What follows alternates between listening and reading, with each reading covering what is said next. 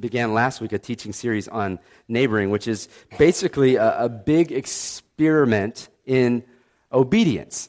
And we're asking what would happen if God's people took seriously the great commandment to love God with all of your heart and to love your neighbor as yourself. What would happen if we actually obeyed God in this area of Matthew chapter 22? We love to go deep, but sometimes when we go deep and we're really seeking to mask our unwillingness to obey some of the simplest of commands, like love your neighbor as yourself. Love those people that he loves, starting with those who are next door to you. And the problem is that we can oftentimes simply turn this command into just this generalization, like, I love my proverbial neighbor. Anybody feel that? Like, I'm okay. No conviction here. I love my proverbial neighbor, and we justify our lack of loving our literal neighbor next door. And so that's what we're looking at throughout the course of these few weeks in this neighboring series. And today we get a great picture of what it would look like if your home was a love hub. Anybody want that? I want my home to be a love hub for my neighborhood. And so turn with me to Luke chapter 5. Luke chapter 5, 27 through 32 is our scripture this morning. If you need a Bible, we have some in the seats here. And if you don't have one back at your home, your apartment, or your dorm, or wherever you live, take that one home with you. We'd be grateful for you to take that and to have that. While you're turning there, I'm going to quiz you. Can I give you a quiz? All right, fill in the blank. So I'm going to party like it's... Somebody, what?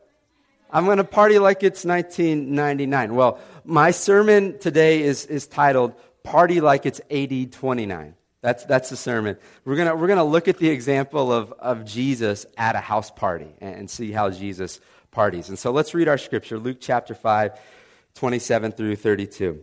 It says, "And after this, he went out and saw a tax collector named Levi sitting at the tax booth. And he said to him, 'Follow me.' And leaving everything, he rose and followed him.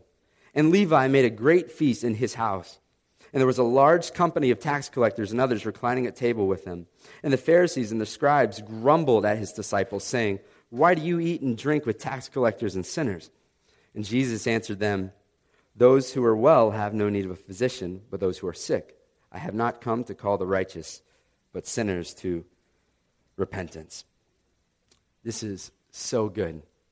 And it's, again, so familiar to many of us that we just kind of gloss right over it. Here we're introduced to this man named Levi. He's called Levi here and in the Gospel of Mark, and in the book of Matthew, the Gospel according to Matthew, he's called Matthew. And Levi was his Hebrew name. Matthew was his Greek name. He worked for the Greek-speaking Romans. And so here's the context of what's happening here. We're at the beginning of Jesus' earthly ministry, and he's been doing tons of ministry to this point. He's been healing people. He's been casting out demons. He's been doing the synagogue circuit, traveling around and teaching. He's been healing more people and teaching. And all along the way, what he's been doing is he's been picking up disciples, 12 men to be his disciples, his trainees, his pupils, so that they would later become his apostles. And when he dies and resurrects and ascends, they would then carry the torch. And so far, what we've seen is that he has appointed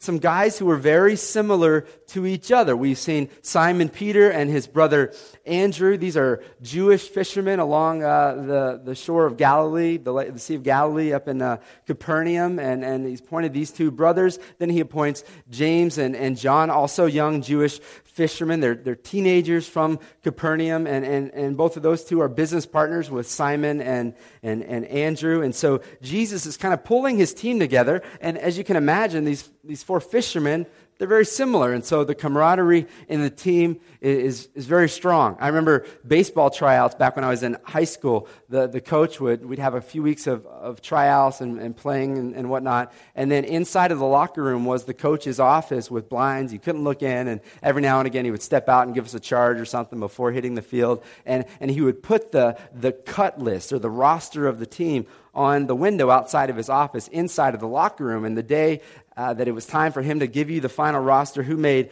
the team, the guys would wait for the locker room door to be unlocked. He would unlock the door, and we'd bust in, and whoever got to the window first, got to the list first, would read out the names of the people who were on the team. And so he would say, John and James, and everybody would be high-fiving and chest-butting and doing all the things that guys do in locker rooms, and a lot of, yeah, boy, everybody's excited. It was cool. And this is kind of what I picture happening as Jesus is appointing disciples. Everybody's excited. Yeah, there's Peter, and there's Andrew, yeah, and then there's James and John. Oh, yeah, fishermen, business partners, yeah, boy. And they're all excited, and then all of a sudden, and Levi.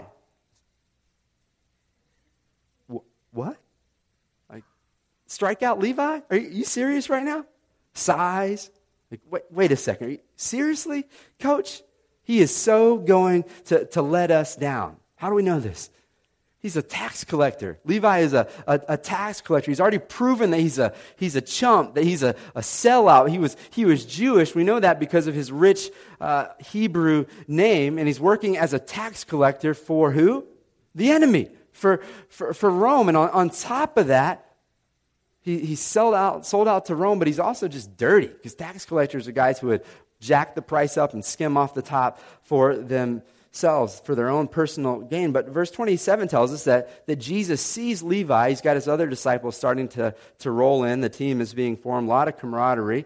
And then he sees Levi, and he walks over to Levi, and he says, I want you to follow me.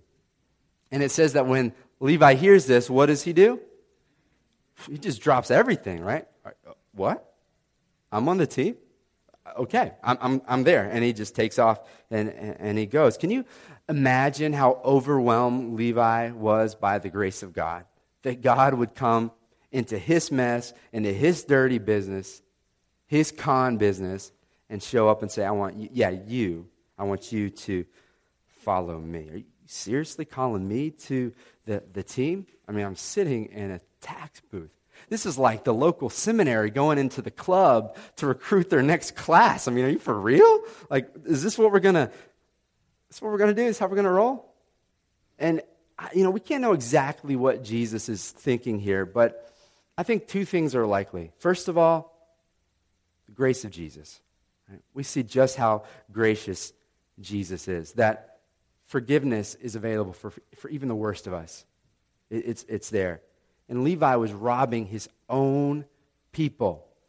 And Jesus says, and here's grace for you.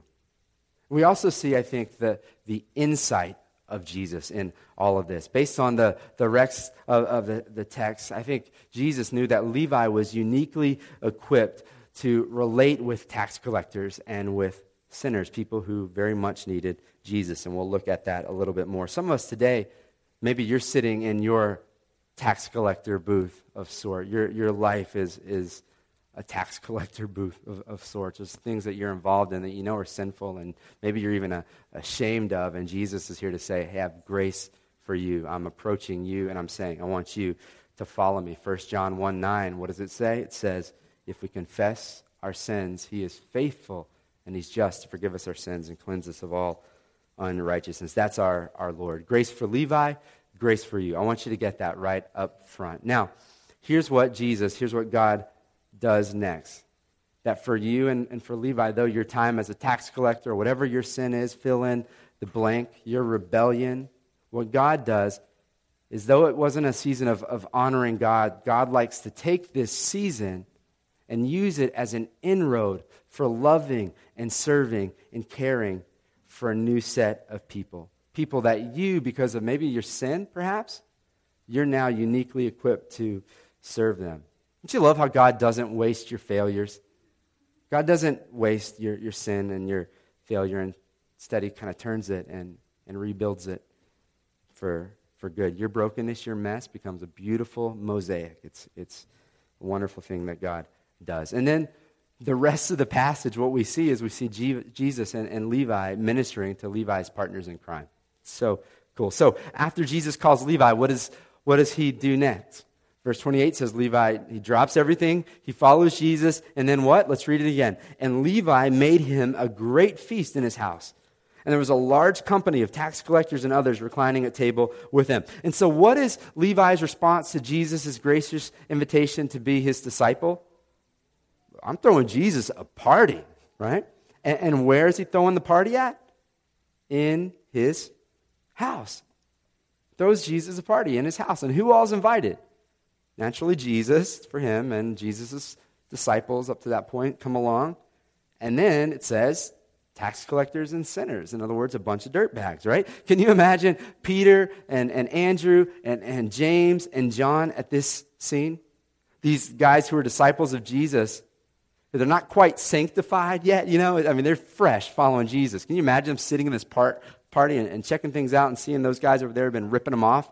You know, knowing Peter, and if you know Peter in the Bible, he's the guy who's always like stepping ahead, a little cocky, a little, you know, foot in his mouth kind of guy. I'm just picturing Andrew, you know, holding Peter back. Peter, don't you do it right now. And they're at this party, and these unsanctified new disciples. Let me ask you, does Jesus call off the party because of the guest list? Does he go, oh man, I can't go there. Are you serious? He doesn't call off the party. Instead, what Jesus does is he endorses the party, doesn't he? You read through the rest of the text, and he endorses this party. And so Levi becomes a Christian. He becomes a disciple of Jesus. And what is Jesus' first discipleship move? Is it, okay, Levi, we're going to sit at the local Capernaum Starbucks, and we're going to open our Bibles, and we're going to memorize Scripture together? No.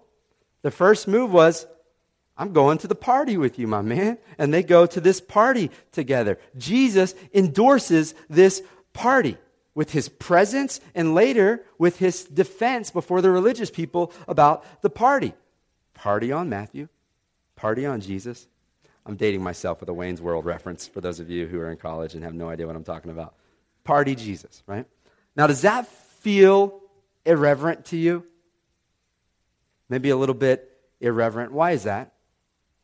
It's because we've allowed our culture to hijack this idea of party.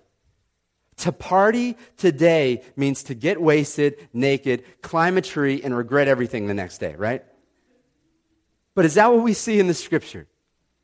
Now, for Jesus, to party meant to enter into people's world, to meet people, to not be holier than thou, to get to know people, to laugh with people, to have fun with people, and to proclaim his grace to people. And maybe even, God forbid, to have fun with people.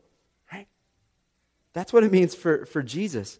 When's the last time you pictured Jesus as a party lover? A lot of times we picture Jesus as a stuffy guy. As we read the Bible, we get a different picture. He was a party lover, so much so that his enemies, his foes, accused him of eating too much, of drinking too much, and hanging out with the wrong people. Matthew chapter 11, 19. Think about his first miracle. Where was it at? A wedding. What did he do? Turn party into wine. You think or water into wine. You think everybody liked that guy? Yeah, I think they liked that guy. Pretty good, right? And we have lots of newlyweds among us. And I know some of you, you have the do not invite to this party list. You know what I'm talking about? Like they should not come to my wedding, right? Jesus was not that guy. Jesus got invited. A lot of times we think of Jesus as the cosmic killjoy. Like, I don't want to be around him. They wanted to be around him. He got invited. People like the presence and enjoy the presence of Jesus. Does Jesus have wrath? Yes. Is God angry at sin? Yes, because it kills those he loves. But you know what? God also created joy. And God also created laughter. And he wants this for you, and he wants this for me, and he wants this for people in our neighborhoods. And God became a man, and he embodied that joy, didn't he? And he went to parties. Max Lucado says it this way. Check this out. He says, I think it's significant that common folk in a little town enjoyed being with Jesus. I think it's noteworthy that the Almighty didn't act high and mighty, that the Holy One wasn't holier than thou. You don't get the impression that his neighbors grew sick of his haughtiness and asked, who do you think you are, God? His faith made him likable, not detestable. I love this. He wasn't too good to be hanging out with the riffraff, even though he was good, well beyond what we could ever imagine. And people were drawn to his warmth and his presence. Now, let me be very clear. Jesus was likable, but again, as he begins to share the message and his ministry moves forward, people most definitely turned against him, didn't they? Do not be surprised when the world hates you, the Bible says, right? And so the goal is not to be liked. That's not the goal at all, right? And if so, you will eventually, if not already, face disappointment. But we do need to see initially Jesus as enjoyable, as approachable, as hangoutable. He's fully God, but he's also fully human. And he longs to be with people, and he longs to have fun and laugh just like us. That's Jesus. He knew how to have a good time with people. Am I allowed to say that? He knew how to have a good time with people. And so, let me show you something. And fill in the blank. Here's a familiar verse for you. Luke chapter 19, verse 10 says this: "The Son of Man came to seek and to save the lost," right? Here's another one for you, and it may surprise you. Matthew chapter 11, verse 19. "For the Son of Man came eating and drinking." What? Is that surprising? Let me read the rest of that. Matthew chapter 11, 19. The Son of Man came eating and drinking, and they say, "Look at him, a glutton and a drunkard, a friend of tax collectors and sinners." Yet, wisdom is justified by her deeds. Now, there are a few things I want to point out with this great passage. The Son of Man came to seek and save the lost. And how did he do it? The Son of Man came eating and drinking, by befriending people, by being neighborly, and then proclaiming the truth. And they say, and who are they? The religious people that we see in our story here in Luke. They say, "Look at him, glutton and a drunkard, friends with tax collectors and sinners. He shouldn't be hanging out with those people," right? And Jesus ignores them. Christian, who are your non-Christian friends? Like 6 or 7 years ago, before moving to Boston, it hit me really hard. Like, I don't know that I have any non-Christian friends. There's a problem with that. There's a very big problem with that. Christian, if you do not have any non-Christian friends, you are missing out on a very key component of being Christ-like. They say, "Look at him, a glutton and a drunkard, a friend of sinners and tax collectors." And then the last 7 words are powerful. Look at it. "Yet wisdom is justified by her deeds." They look down their self-righteous noses at Jesus, and yet his wisdom was justified by what? Deeds. Look at his fruit. Look what happened because he befriended sinners. And who wrote this summary of Jesus' party life? Matthew or Levi. He's saying right now, he's summarizing his Jesus, and he's saying, listen, they told him not to hang out with my friends. And he didn't listen. And he hung out with my boys, and I saw my boys' lives forever changed. And so the question is, will you party like it's AD 29? Will you party like Jesus? What would happen if we partied like Jesus? What would happen if we opened up our home and our guest book looked a little different than just the membership roster of our church? That there was a healthy mix of neighbors and coworkers and Christian friends, and we all together enjoyed each other's company, and we laughed, and like Jesus, we were relatable. What if we partied like Jesus? Being very careful, like Levi, to make sure that Jesus is the honored guest at the party. We held a birthday party for my oldest son this summer.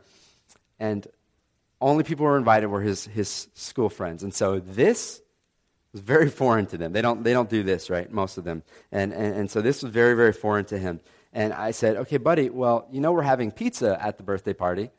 And what do we do when we have food? We pray.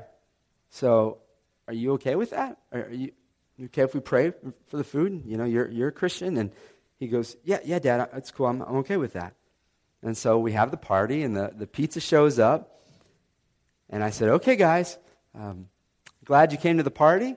I really hope you're having a lot of fun. And in our family, before we eat, we pray. And so I'm going to take a minute to do this. And if you're uncomfortable with that or your family doesn't do that, you don't have to pray. I'm not forcing you, but I'm just going to pray. And I just prayed. I said, God, thank you for the food. Thank you for Isaiah and for his life and for how much of a blessing he is. And God, I pray your blessing on each of these kids and on all of their families. And I just said that, and I said, in Jesus' name we pray, amen. Very simple. But we just want to make sure we're keeping Jesus the center of our party. We're not going to not be who we be because some other people be around. You know what I'm talking about? We're going to be like Christ, right? We're going to party and be true to our faith. And then after I prayed, one of his buddies, it was awesome, looked down at him. He's like a ham bone. And in slow motion, he crosses his chest. And he looks up at me and he goes. It was awesome. I love this kid. He's good at picking friends. And maybe you're thinking, well, Josh, it's easy for you because you're a pastor and you're trained to speak and to do that. Can I just say, it's so much more natural and organic for you, though. Like, we can go back and forth on this, but I'm going to win this argument. People expect me to be pastoral. Like, whenever I go to the family reunions, Josh is an ordained minister. He's got to pray. I'm like, Dad, you always pray. Why do I got to do it now? They just expect me to pray. But when you pray as a student, when you talk about your faith as just an employee, you just talk naturally about what God is doing in your life and who you are in Him and what you're excited about and what you did on Sunday and what you did on Wednesday night at Connection. We just talk about it organically and not make it into this big, massive, I got to confront him, we've got to sit down over coffee, and I've got to give it to him. You just organically do it. It's a beautiful thing. I was at this pizza place on the top of Metropolitan Hill this summer after a baseball game with my kids, and we all went out with a bunch of teammates, and the kids had their own table, and the ladies had their own table, and then the husbands had this other table over there. They're hanging out, and apparently, I get the story, I put it all together afterwards. They're just being guys, and saying things that guys say, and I'm sitting there just like, this is different for me, and it's good. But 6 years ago, I said I didn't have any non-Christian friends, and so here we are. This is a good thing. And at some point, the conversation temperature just like changed real quick, and I said, what? That was weird. And I told my wife about it afterwards. She said, yeah. So over at the ladies' table, people started saying, so what do you do? What does your husband do? And it was, my husband's a pastor. And one of the ladies texted her husband across the room and said, did you know Josh is a pastor? And then all of a sudden it went from like potty mouth city to, I love to serve my community. I love to be civic-minded. It was hysterical. But for you, it's so organic. For me, it's just flat out awkward. I've had people, I've talked to them for 30 minutes, and all of a sudden the question comes up. Literally had one person say, listen, Father, I'm a father, but you can call me Josh. The Bible says call no man father, so call me Josh. Father, I apologize for anything I've said over the past 30 minutes. And I said, bless you, son. Listen, can we just share our faith and just share our story and let our home be love hubs and just party like it's AD 29, like it's Jesus, and relate with people and connect with people? You have a home and you have a story, and your home might not be the traditional home like on the card in your river guide. Your home might be a dorm. It might be an apartment. It might be a studio, whatever it is. But that's a great tool for you. Let's not overlook that tool. As we said last week, neighboring trumps programming any day of the week. You being a good neighbor over us putting on some awesome program trumps it any day of the week. You have a home, you have a story. You don't need to memorize some great acronym. And then again, it's awkward again. Just share how God's story intersected with your story, and you were changed, right? I'll never forget, I think I was 16 years old, and this girl, I think she was a little older than me, so I think it was her 18th birthday party, blew us out of the water. All kinds of friends came out, and we went to this birthday party, and we were hanging out, having a good time. I think it was a pool party, and then at the middle of the party, she gets up, and she's like, I'm like, speech, we're just being stupid. And she gets up and she goes, I just want to thank everybody for coming to my birthday party. I'm just so grateful for all the friends that God's given me. I'm just really thankful for every single one of you. This year has been awesome. And, I want to tell you what's happened in my life over the course of this year. This girl's like 16 or 18 years old, one of the big ones, And she goes, let me just tell you about Jesus. And she said, here's what happened in my life. And she just shared how, over the course of that year, she gave her life to Jesus. It's that simple. And some people said, is she really doing this right now? And other people were just glued. But like when Paul shares at Mars Hill or Areopagus, some people said, I don't want anything to do with that. Other people said, I'm going to hear you later. But some people said, I want that Jesus you're talking about. Right? That's what it means to be a good neighbor. To love your neighbor as yourself, to let yourself party like Jesus partied, to be with people that don't look like church folk necessarily. It's one of the most sanctified things you can do, is party like it's AD 29. Your story and your home. Now, I've been really intrigued this week with what God has done in Cuba. I've been reading up on this a little bit. 1959, under Fidel Castro, led this great persecution of evangelical churches, and they were persecuted. And Cuba is declared an atheistic country. And all the way up until 1992, when it was formally changed into a secularist country.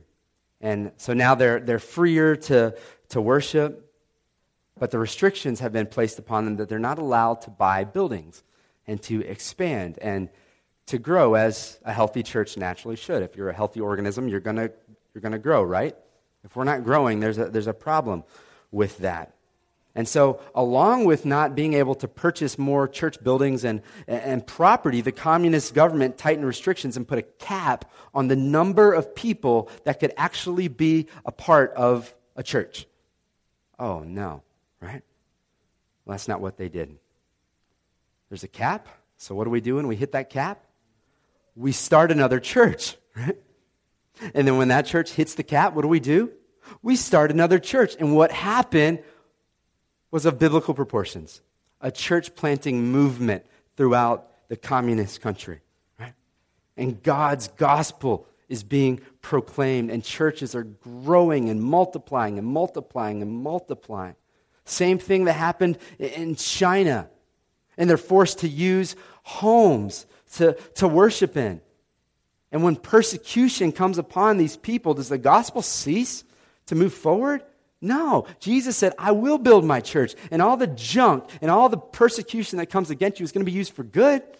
You can't stop me, right?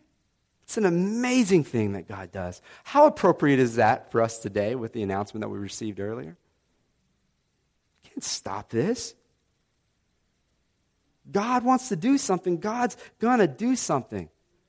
Do we leave bummed about our building situation? Of course not. God is up to something very good, and he will use it for good. Like China, like Cuba, like throughout the New Testament, homes are an incredible tool of God. Think about Peter, his house, Peter and Andrew. Remember the story of what happened in that house? Became the ministry hub for Capernaum, and the dudes ripped open you picture Peter like, you're ripping a hole in my ceiling. I don't even have insurance back then. I don't know. And they're ripping a hole, and it's this ministry hub out of their home. Or Zacchaeus, the wee little man, and the wee little man was he, and Jesus went to his house today. And go into your house today. Or Mary and Martha and Lazarus, right? And their home. We don't know who, but the guy who provided the upper room, right? or Lydia's house, where the church of Philippi was birthed, because she was loaded and she probably had some space in her place, right? And of course, Levi's house here. How do you use your home? It's of strategic importance that your home and your story are used to honor the Lord. Now listen to the last few verses, Luke chapter 5, 30 through 32. And the Pharisees and their scribes grumbled at his disciples, saying, "Why do you eat and drink with tax collectors and sinners?" That word just feels good off the tongue, doesn't it? Sinners. And Jesus answered them, "Those who are well have no need of a physician, but those who are sick. I have not come to call the righteous," that's who you think you are, he's saying to them, "but sinners to repentance." And so the religious people say, "Jesus, how are you going to hang out with unholy people if you're so holy?" And what does he say? What kind of doctor am I if I don't hang out with sick people, right? What kind of mechanic am I if I'm out walking in the wilderness? I got to be working with cars, right? Christian, do you have sick people in your home? Like non-Christians in your home? Biblically, it is so important for you to have Christians in your home. We call that fellowship. And then there's a word that we misuse all the time. It's called hospitality. Hospitality is not when I have you to my house necessarily. Hospitality is when you have non-Christians to your house.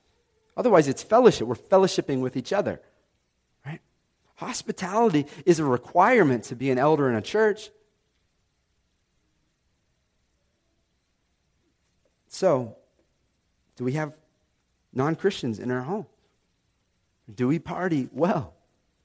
In fall, I love it, is a perfect time for this. Kind of squeezing in the last few barbecues that we can, or the Labor Day party a couple weekends ago, or football season is perfect for that. No playoffs for the Red Sox, so we'll just have to move on. Halloween, have a fire pit and roast marshmallows and make s'mores.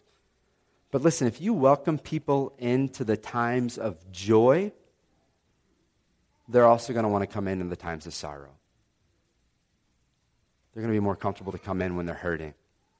They're going to know who to go to because you laugh with them and you care for them. And that's when you say, "You're sick." We're all sick. Sin's sick. And it kills us. And there's an answer. "He who will wipe away every tear from your eye, and death shall be no more, and pain shall be no more." It's Jesus. We call sinners to repentance, as Jesus says. That's why I'm here. So the most holy and sanctified thing that you can probably do is to party well. It's to love your neighbor as yourself. The great commandment, love God and love people. Can I be honest? Here's what I often see. New Christians show up old Christians time and time again. You know? I think it would be the other way around. Like the older Christians, we've read the Bible, we've been sanctified, and we've grown in our faith. And they should be able to obey better, and they should probably know more. But oftentimes, old Christians who don't know a ton, or who know a ton, and who like to go real deep, forget the basics of the Scriptures. But the new Christians are like, they read it, that's okay, I can do that. I'm going to love my neighbor as much as I love myself. And what did Jesus tell the church at Ephesus in Revelation chapter 2:5? He said, "Repent, mature Christians. Repent and do the things you did at first." And so some of us were Christians and mature Christians, but we're neglecting the great commandment to love God with every ounce of your being and to love your neighbor as yourself. And God is saying to you and to me, repent and do the things you did at first, the things that are just obvious in the Scriptures. Love your neighbor as much as you love yourself.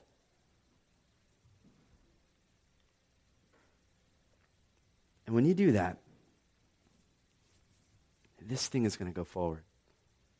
And you get to be in on what I'm doing when I say, "I will build my church and the gates of hell shall not prevail against it." Because every single one of you have an entirely different sphere of influence than each other. And there's some overlap, of course, and that's a good thing. But man, did Levi have some boys, sinners. And Levi was able to look back and say, Jesus proved wise, didn't he? There was some fruit in that. My friends came to know Jesus.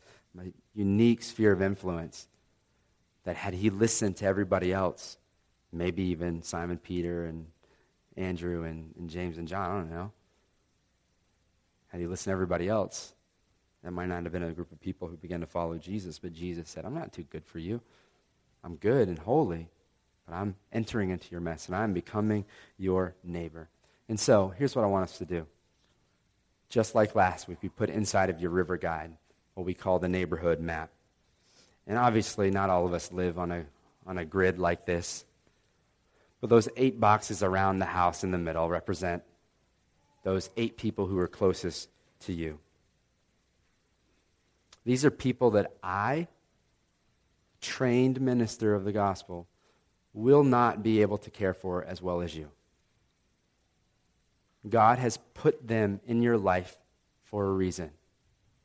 As we read from the sermon in Acts chapter 17, God determined the period that you live in and the boundary of your habitation. You live where you live on purpose by God. And like Levi, maybe you feel like I'm not the person for the job because I'm a bit of a failure. And Jesus says, no, drop your stuff, follow me, I got something for you.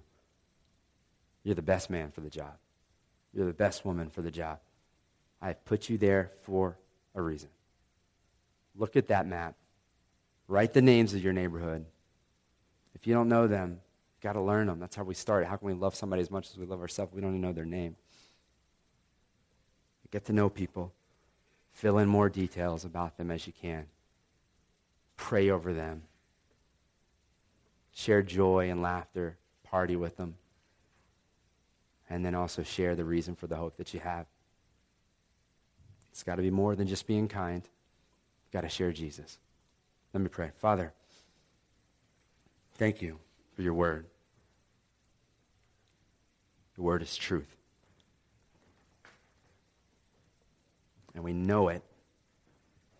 For some reason, we don't often live these out very well.